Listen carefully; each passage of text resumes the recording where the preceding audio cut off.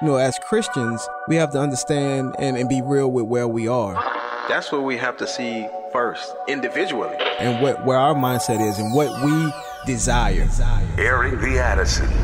I think what God is really calling us back to, it's those individual personal revivals in our own lives where we're like, oh Lord, what have we done? We have minimized you. Promoting truth, wisdom, and empowerment. As the church, man, we should be on the forefront of making disciples, of indoctrination and godly things. If we don't train our kids, they will not be able to stand. Airing the Addisons. On American Family Radio, thank you so much for tuning in. I'm Miki. And I'm Will. And Sherry B and J Mac are on tap to help us navigate the show. We will open the phone lines for your calls at 888-589-8840. We'll do that in the last segment of the show, just to get your feedback and your comments on what we're discussing. So the question I wanted to ask today and have a little bit of a conversation around is the question of Juneteenth, right? Because this is a current cultural event, and there's a conversation around it.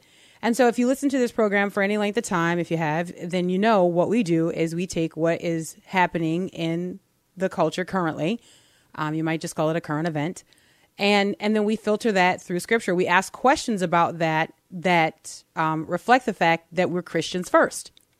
So that's how we live, right? We're looking at what's going on in the culture, and we're not taking a position based on anything that leads above or beyond what it is to be a Christian. Yeah. Right. So in other words, there is no distinction or identity that I have apart from being a Christian that gets top billing. OK, so everything I filter is going to come through the lens or go through the filter of being a follower of the Lord Jesus Christ. Yeah. So before I'm Black in America, I'm a follower of the Lord Jesus Christ. Before I'm a woman, I'm a follower of the Lord Jesus Christ. Before I'm a wife and a mom, I'm a follower of the Lord Jesus Christ. So every way that I live should be the natural outflow of that first identity. And this is so important. In fact, it is so important, right? It is so very important that in years past, we have done entire shows exploring this topic. Yes. We have dedicated shows to this because we saw this as like sort of the first wording that needed to be written on the chalkboard. Right. Like, this is the headline. Right. I am a Christian. And what does that mean? For many people, it is simply a religious distinction that they have, right? Where they just say, well, I'm a Christian. And so you can take from that whatever it means to you and whatever that means for how we navigate religious things, quote unquote. Yeah. And then we leave it there. But you understand that when you say that you are a Christian, you are talking about you're talking about being transferred from the domain of darkness into the kingdom of God. So you're talking about a new citizenship. You're talking about coming into a new family with new norms and a new culture. Yeah. So when you say you're a Christian, you're not only saying that this is when I worship, this is where I worship, this is what I read, these are our texts, that's not only what you're saying. What you are saying is that I have a new identity. Right. In fact, you're saying that what I once was now falls in the background, and some of it has to be destroyed outright. Yeah. This is not like there are some aspects of who we are before we come to Christ that we get to keep. Right. In as much as those things are not an affront to the gospel or they are not offensive to our holy and righteous God. But the amazing thing is that this concept or this truth has been hard for many to grasp. It's like very difficult. Wait, hold on. Yes. When it shouldn't be when we look at the scripture, and the preeminence of Christ. Yeah. We could spend some time trying to make sense of why this is difficult. And I think when you take a step back, I think that there are different people who would have a different reason or arrive at a different conclusion for why this has been so difficult. Why is it difficult to make much of Christ in practice, like in our daily living? Why has that been so difficult? And then also the question of, why has it been so difficult to make less of all the other things that are distinctions that we hold. And I think chief among these reasons, and of course there are many reasons, but I think chief among these reasons is what kind of underpins a lot of our refusal to exalt Christ, and it's pride. It is that we like who we are, all of these things that we are that really are supposed to just be tools that the Lord uses to draw us to himself. Yeah. Right? Like, yeah. I mean, and that seems like an oversimplification. And some people are like, well, no, come on. I'm so great. I'm so great at, being this. Right. And we're so proud of these distinctions. But if you look at what the Lord says about these distinctions, where we're born, when we're born, the borders of our habitation, Acts 17:26 actually roots this in a purpose that goes beyond just being proud to be whatever, like fill in the blank that you're proud to be. It's actually rooted in God's plan to bring you to himself. It is so that you will seek after him. And when you really grasp that, right, you're like, oh, wow. Okay, so even the greatness that I am is not just like for the greatness itself, right? It's not just, I shouldn't just be simply proud to be who I am. I should find a lot of humility and a lot of thanksgiving in who I am, the time that God has caused me to live in, and where he's caused me to live. Because he's sovereign over all of that. That was all his doing anyway. Yes. There's nothing that we did to, earn that or to say that because of this, that's why I'm here. It's all God. Absolutely. And so listen, this is how, this is one of those components that if you understand it well, you then understand the Christian's charge to give thanks to God in all things, because you can have had the roughest childhood, the roughest upbringing. You can have been abandoned by your father or abandoned by your mother. You can have grown up in abject poverty where you know what it's like to truly, truly be hungry. Like I remember growing up, we would say as kids, I'm hungry. Right. And then you have some generations who would say to you, you have no idea what it's like to really be hungry. Yeah. Right. So in the context of understanding what God has done, if you are in Christ, you can look back at your history, whatever it is, as varied as those histories are, as diverse as those histories are. Right. When you understand what God says about why these things have happened, God's sovereignty. And if you are a believer, you should give glory to God because you go, whoa, the opposition didn't win. Because it worked, right? Because all of the things that you've gone through and all of the places that you've lived, even if you have immigrated to this country, right? You have immigrated to this country. You have gone through the proper channels. You have found your way to this country and you have said, I want to be an American citizen, even if it's been hard. Right. And the way has been difficult, but you're here. And having come here, you have found Christ. Glory to God. Look at what God has done. Amen. Because the end of it all is the saving of your soul. Right. But we don't really understand that. And that's because we don't really believe what we read. So all of that to set up and to say, what might the people of God do with Juneteenth? That's the question. What might the people of God do with Juneteenth?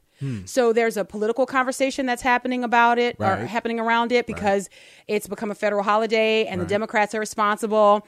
And so it's really easy, right? It's really easy to go to the red corner over in this corner and be the opposition because we're like, briggle, braggle, briggle, braggle. We just don't like those folks. And so we just don't trust anything that they do, right? And then also, it's really easy to go over to the blue corner and in this corner. Yeah. Yay! Yeah. These are our people. They always do great things for us. They are always leading the charge in equality and equity. Barf, barf. And so it's very tempting to to do these things because this is just what we do. But let us be reminded, right? So this is what the Apostle Paul wrote in his letter to the Corinthians. Fascinating. And this is something that we're on big time in the schooling of our children, the education of our children, like we understanding what is of first importance, and we have to keep recalibrating, keep resetting, and keep coming back because you go off course, right? You because life, you can go off course. But the Apostle Paul said to the Corinthians in 1 Corinthians chapter 15, verse 3. This is what he wrote. He said, "For I delivered to you as of first importance what I also received." First so importance. what comes before first? Like, that's the question, right? Like what, when you like when a person says how Number many one. is one? Yeah. Well, are we speaking like as for like Greek? I don't know. Like what about the Hebrew? Is there something different? So what comes before first? And the answer is, that's a rhetorical question. The answer is obviously nothing. There's nothing that comes before first. And so what the Apostle Paul wrote was, "For I delivered to you as of first importance what I also received, that Christ died for our sins in accordance with the Scriptures, that he was buried, that he was raised on the third day in accordance with the Scriptures, and that he appeared to Cephas, then to the 12. Then he appeared to more than 500 brothers at one time, most of whom are still alive, though some have fallen asleep.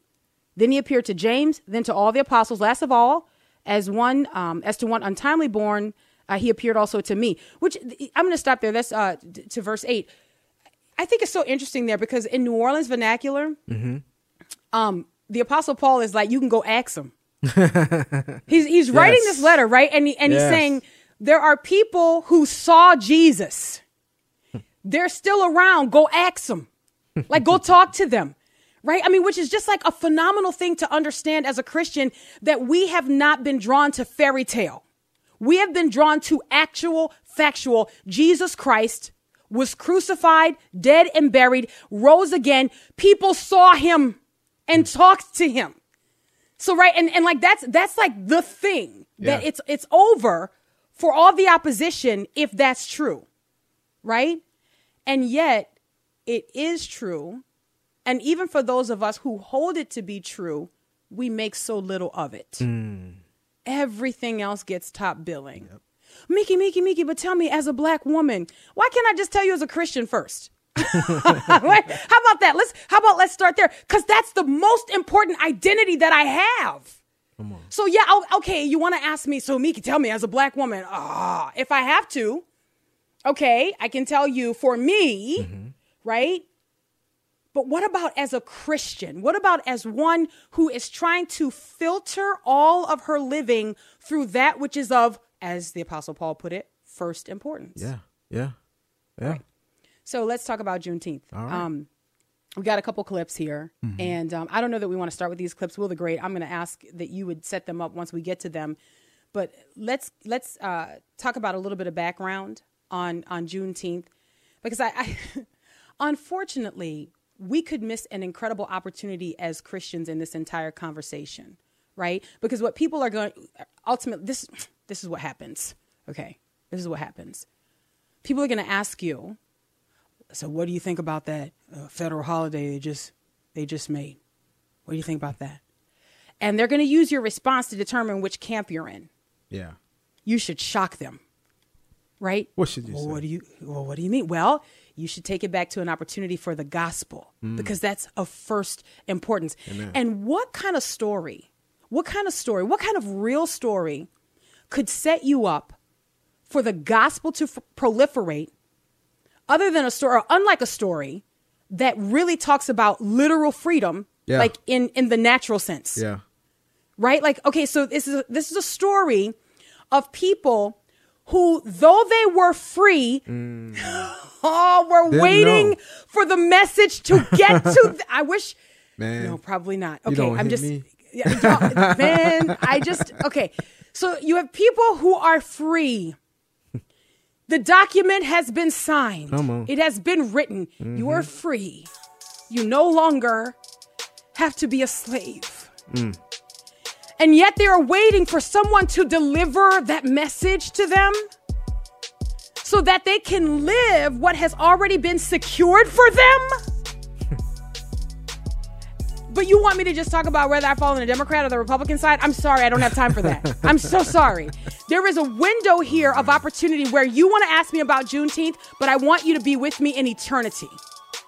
So I want to bring this to the gospel, right? I want to talk about what Jesus Christ has done. But in order for me to get to that place, in order for me to even do that with you and for you, I've got to be on the same page with the scriptures, like literally speaking. Amen. And that means I've got to know what is of first importance. Amen.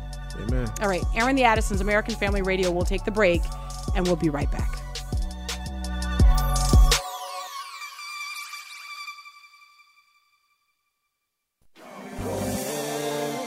far from where you are. Nowhere's too far from where you are. Nowhere's too far from where you are.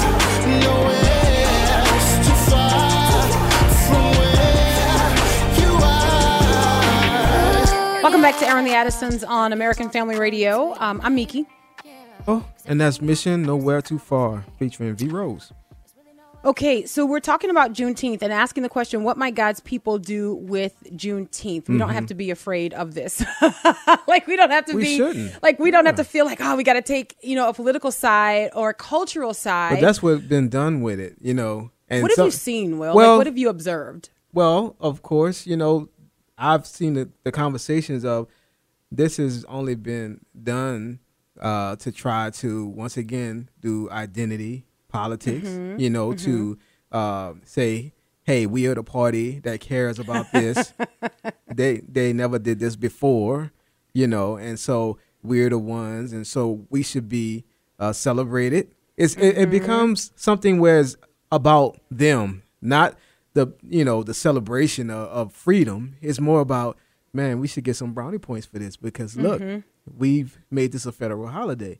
And I hate that because there's a real, like you were saying, there are real implications in a way that we can view this to say like, man, this is awesome. This is a great thing, which it is. But at the same time, when you have all this political stuff going on, it to me, it just kind of messes it up. Yeah, so that's really interesting, right? Because this is the first time in almost 40 years that Congress has created a federal holiday. Yeah. Or designated a federal holiday, I think is the way that you say it. So it was President Ronald Reagan that recognized the third Monday in January as MLK Day. That was in 1983. And so I think that's really interesting because, however it happens or whatever the conversation is, I think we always are like kind of checking the tone, checking the climate to see what. So in a conversation like that, it would be really easy to say, okay, Joe Biden did it in 2021 with Juneteenth. Ronald Reagan did it in 1983 with MLK Day. We can question the motives, but it was recognized as a federal holiday. Right. But again, and as we started out the conversation discussing, there are, I would say, further reaching implications of talking about Juneteenth specifically. Yeah. In fact, I would say even more so than MLK Day. Yeah. Because the holiday, which was celebrated before it was discussed, at a federal or even a national level, it was celebrated in Galveston, Texas, even a year after Juneteenth, like the original Juneteenth, newly freed slaves were celebrating their receiving word that they were free, right? And even calling it Jubilee. Now, there's a biblical word, right? Like, so what does that mean? So 50th year, you have all of your debts canceled and slaves are freed. Again, interestingly enough, the Bible's not afraid to talk about slavery. Right. Which seems like a weird thing to say. The Bible's not afraid, right? Like the Bible, never. The Bible discusses slavery, right? Yeah. And slavery did not begin in the United States of America. Right. Slavery is not a Eurocentric activity, right. And so when you know all of that, you can have this conversation without blushing. Like you don't, and you can go back to the gospel implications. And so there was one thing I was thinking. I've been thinking about this all weekend, actually. Just thinking about.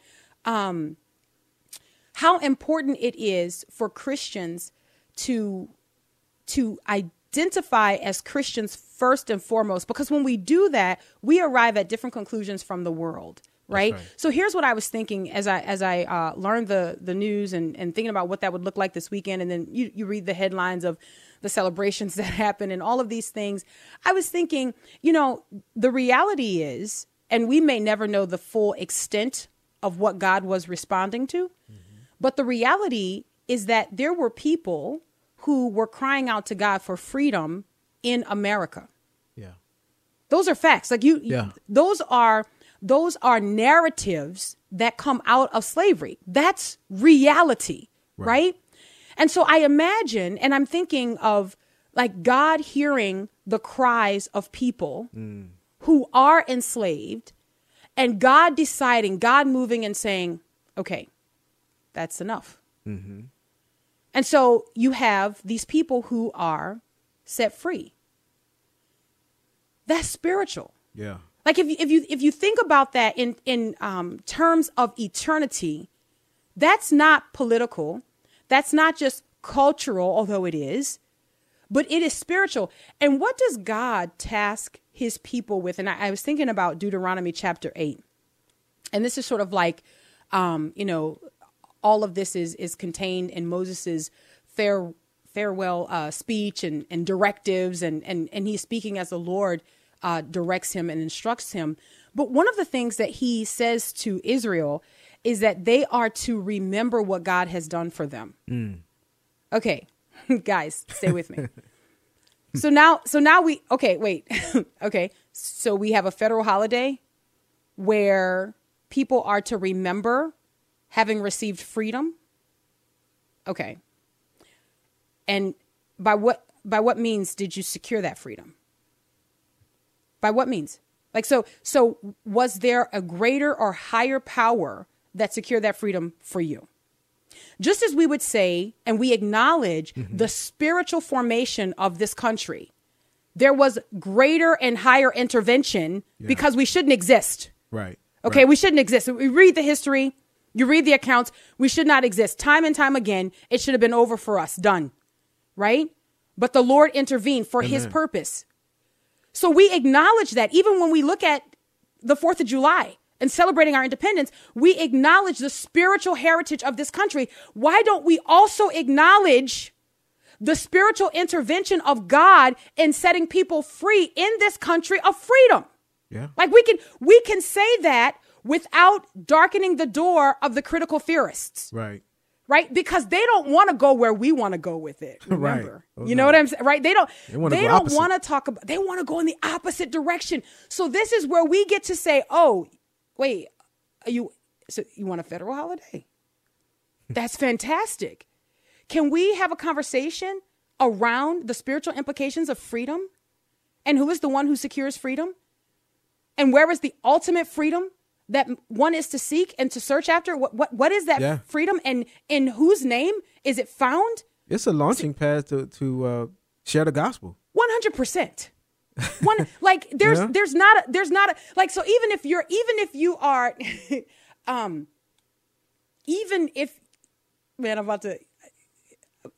if you are evangelically awkward. That's okay. I don't know. We can't coin that. But even if you are evangelistically awkward, let me say it that way.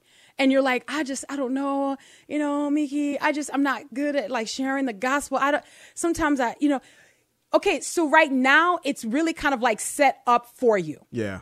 All right. The strawberries have had the tops like cut off. You don't have to do any heavy lifting. Right. This is a holiday remembering freedom. Right.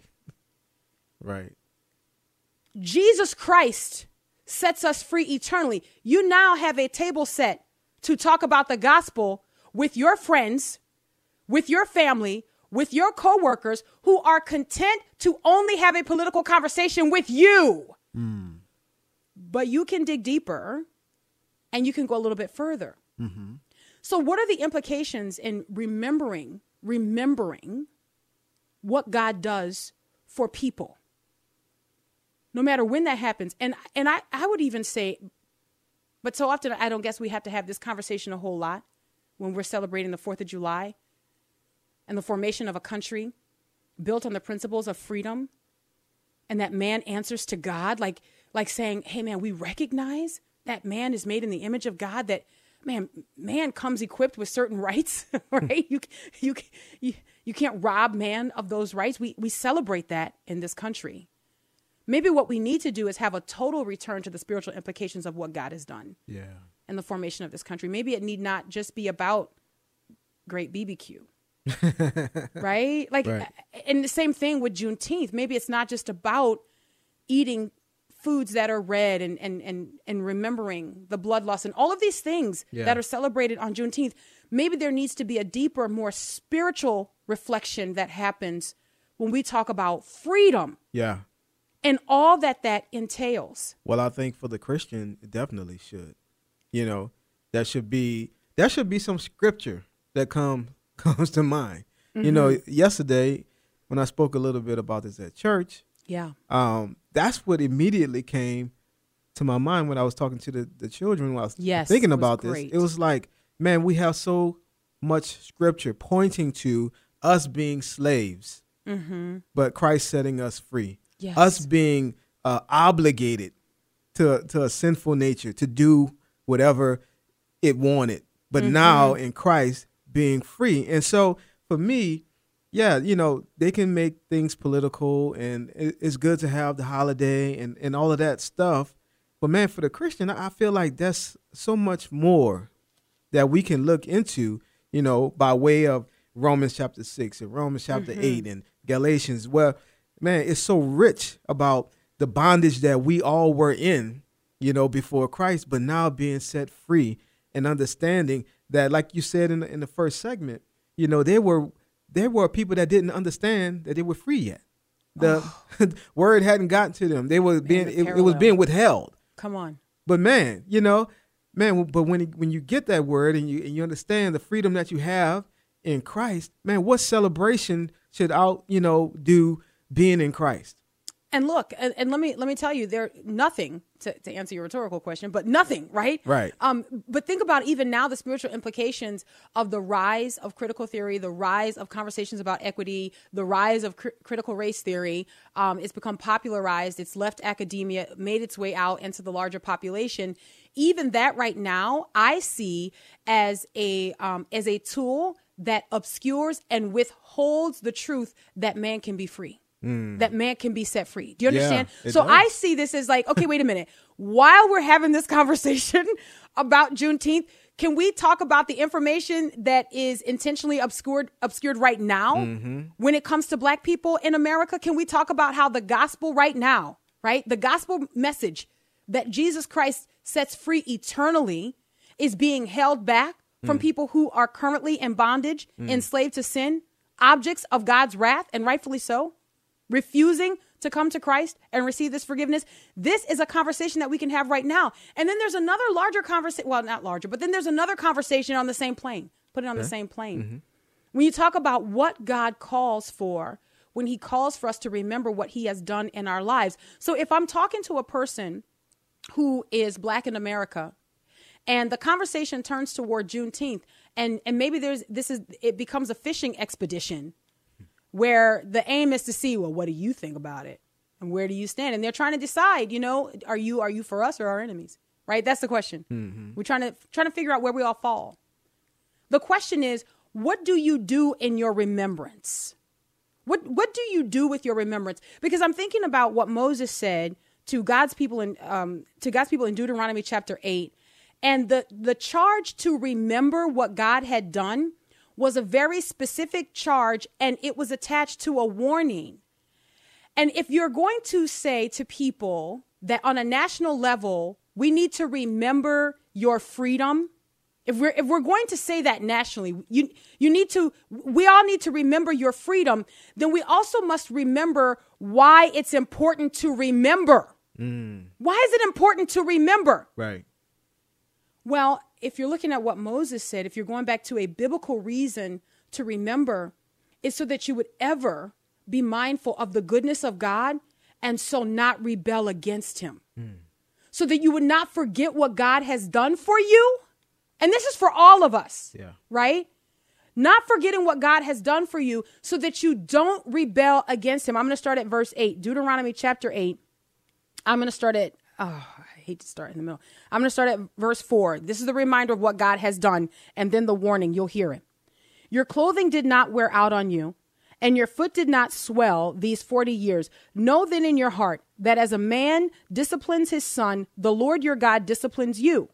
So you shall keep the commandments of the Lord your God by walking in his ways and by fearing him. For the Lord your God is bringing you into a good land, a land of brooks, of water, of fountains, of springs, flowing out in the valleys and hills, a land of wheat and barley, of vines and fig trees, pomegranates, a land of olive trees and honey, a land in which you will eat bread without scarcity, in which you will lack nothing, a land whose stones are iron, and out of whose hills you can dig copper? And you shall eat and be full, and you shall bless the Lord your God for the good land he has given you. And then verse 11.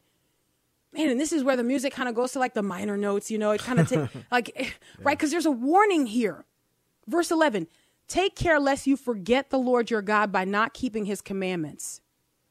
So what's the first indication that you've forgotten the Lord your God? He's blessed you. He's brought you out. He's done incredible things in your life. And what's the first indication? How do we spot that immediately? Well, you don't submit to what he commands. You're not doing what God has told you to do. You don't submit to his commands and his rules and his statutes, which I command you today. Verse 12, lest when you have eaten and are full and have built good houses and live in them, and when your herds and flocks multiply and your silver and gold is multiplied and all that you have is multiplied, then your heart be lifted up and you forget the Lord your God who brought you out of the land of Egypt and out of the house of slavery. The conversation can have a more eternal impact on people's lives if we don't get lost in the cultural moment. This is not about, well, should it be or shouldn't it be? Or what is that saying about me if I think this or I think? The question is, man, how do we can we turn Juneteenth into an Areopagus moment? Where you take the thing that is right there in front of you that everybody's talking about, everybody acknowledges and knows, and how do we turn it to a presentation of the gospel? And this table is so cleanly and neatly set. It is ready for you to walk right up to it and serve the gospel. We'll come right back and take your phone calls. This is Aaron the Addisons on American Family Radio. Stay right there.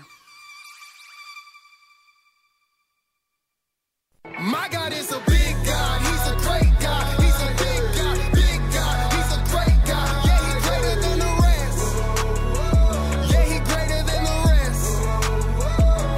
My God is a big God. He's a great God. He's a big God, big God. He's a great God. Yeah, he's greater than the rest. Yeah, he's greater than the rest. Welcome back to Aaron the Addisons on American Family Radio. We can begin getting your calls queued up. I'll let you know that we got a couple clips that we want to play for you today. And the reason we want to play those clips is because I think it's important when we have this conversation that we do also look at the cultural implications of what we're discussing and the fact that none of these things, whether and Will, you kind of alluded to this in the first segment too, that whether these things become political ploys to keep people, kind of in your camp, right? These things are not going to satisfy. So you can designate as many holidays as you want. Right. You can make as many federal holidays as you want. The aim is not the federal holiday. Right. And the point was expressly stated. I was reading the CNBC news story, and they interviewed Pharrell Williams, who is a musician, and they called him a philanthropist. And that's fine, but he's most well known as a musician. Right. All right.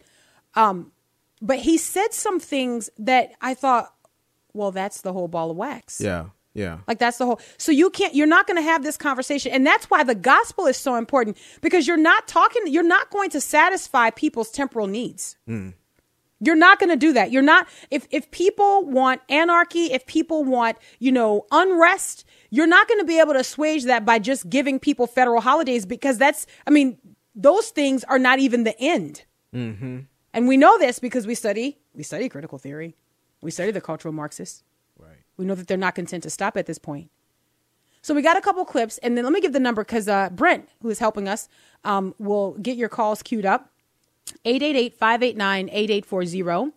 888-589-8840. And Will the Great, would you set up the clips here for us? So the first clip is basically what she's asking, the reporter's asking, okay, what are your feelings about this new federal holiday?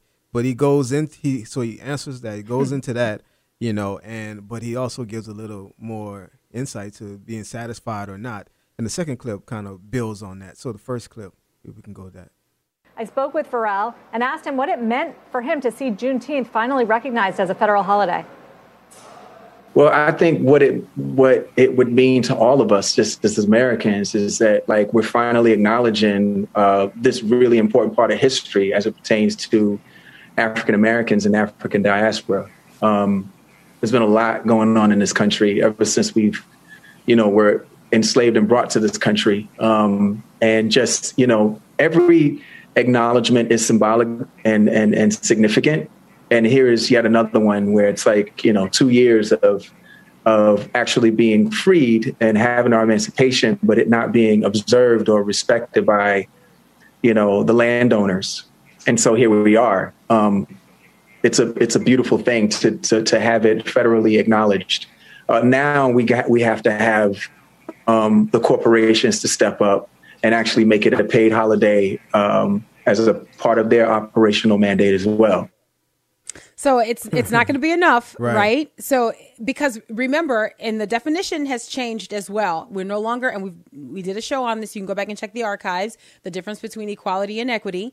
So it's no longer a question of equality, right? It's no longer a question of saying, okay, this is a part of American history. This is a part of American history. Like nobody would quibble over that. We'd say, yeah, this is a part of American history. But this is sort of the proof in the pudding that it is attached to an ulterior motive. Right. That it's not. And so then to me, I think there is great offense in that. Yeah. That I think black people should be offended that, again, here you are being used as pawns, saying, okay, hey, what about a holiday? What would you give me for a holiday?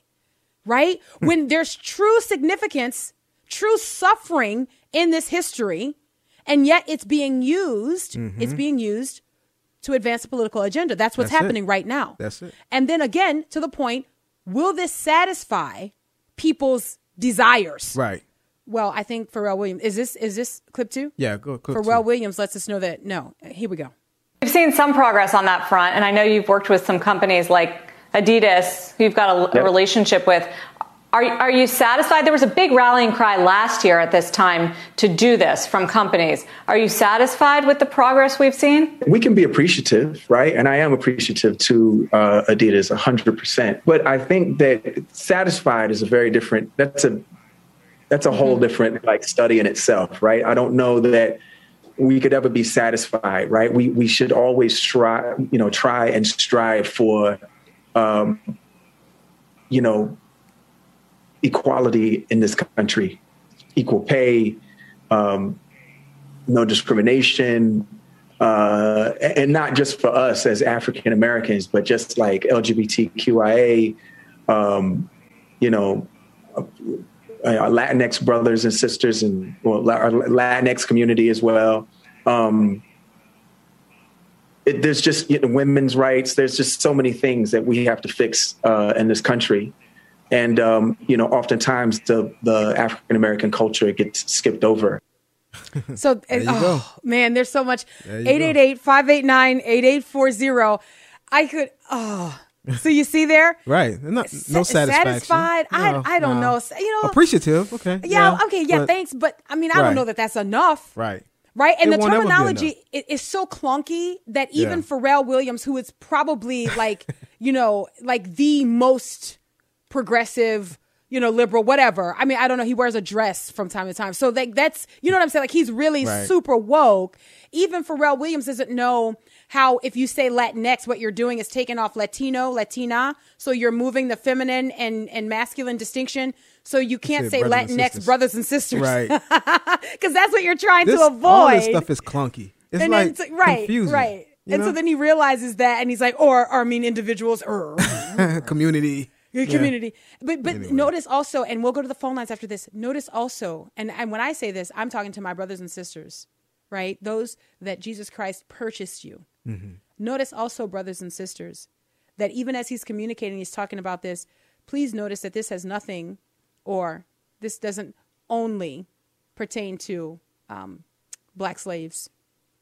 Please understand it's LGBTQIA. You heard it. Please understand. You heard women's rights. Right. Latinx. Right. So what are we really talking about? Well, what we're talking about is cultural Marxism. And if you need proof and confirmation that this is not just about remembering a history and celebrating that and saying, man, look at how far we've gone or look at how far we've come in this country. If you need more proof than that, just listen to what he's saying. Yeah. He's outright saying that this is what this is about. That's right. All right. Let's go to the phone lines. Will the Great, where do we go first? All right. Let's go to Anthony in Mississippi. Hi, Anthony. How you doing today, Will and Mickey? Good, Hello. good. Long time no speak. Mickey, you hit it on the head when you quoted from Deuteronomy. Okay? And this is the problem with society worldwide. They don't recognize the true freedom they have in Jesus Christ. Man can throw everything at you about freedom this, freedom that, and I celebrated Juneteenth back in '75 when I came from Okinawa, Japan. But when the Lord called me, I found out I got more freedom in Him. I just have to make sure I don't use my freedom to satisfy the lust of the flesh, the lust of the eyes, or the pride of life. And if people will read the very first chapter of the book of Ephesians, they will find out how God Himself has placed them in Christ through His resurrection in the heavenly. So, you know, Pharrell and the rest of them can talk about, well, this is a start. No. You're not going to have any true freedom. I don't care if you're white, black, Hispanic, Arab, whatever. The only true freedom you're going to have for eternity is in Jesus Christ. Amen. Amen. Did we lose Brother Anthony? Amen, Brother Anthony. Thank you. We concur.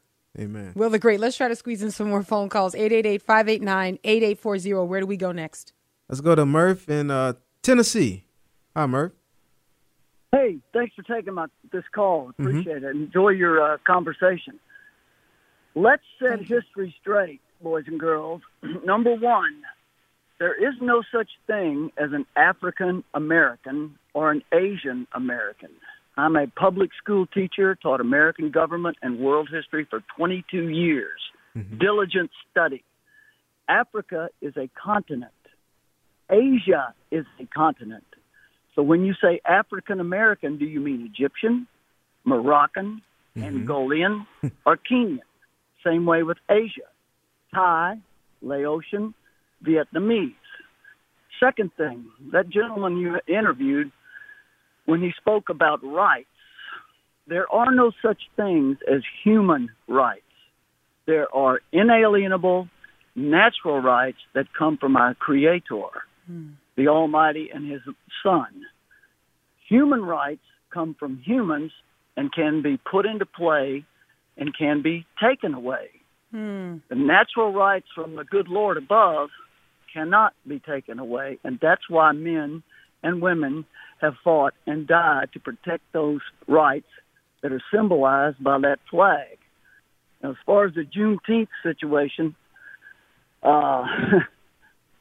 if there was ever a patronizing incident in American politics, that was it. Because if you look at that picture with the current president signing that document, the people in that picture have been in Congress and the Senate due to their election for the past 40-plus years. Your children, my grandchildren, and my grandchildren's children are in debt to the tune of $75,000 plus. And all those people in that picture are responsible for that debt. And you know what the good Lord says about debt. We are slaves to the bondholder. But as far as Juneteenth goes, if people want to enjoy that, then so be it. But historically, it meant very little to the big picture because the Emancipation Proclamation had come down 2 years earlier. And 2 years later, the 13th, 14th, and 15th Amendments were ratified. But again, if the citizens of the United States want to celebrate that particular date as a federal holiday, then so be it. And thank you Murph, very much. I appreciate your comments. I will say two things. Thank you so much for calling, Murph. I appreciate it. I would say just a couple of things in response to what you're saying. I understand the point you're making about African American, Asian American. I would argue that one of the points that black people in America who are Americans, right? Those who are Americans, okay? I would argue that the point that has been often lamented is that you can't be specific about your heritage. You don't know exactly which nation, which country. You don't know. And so I think that's a part of the case that is made. So just to throw that out for you, you could do with that what you want.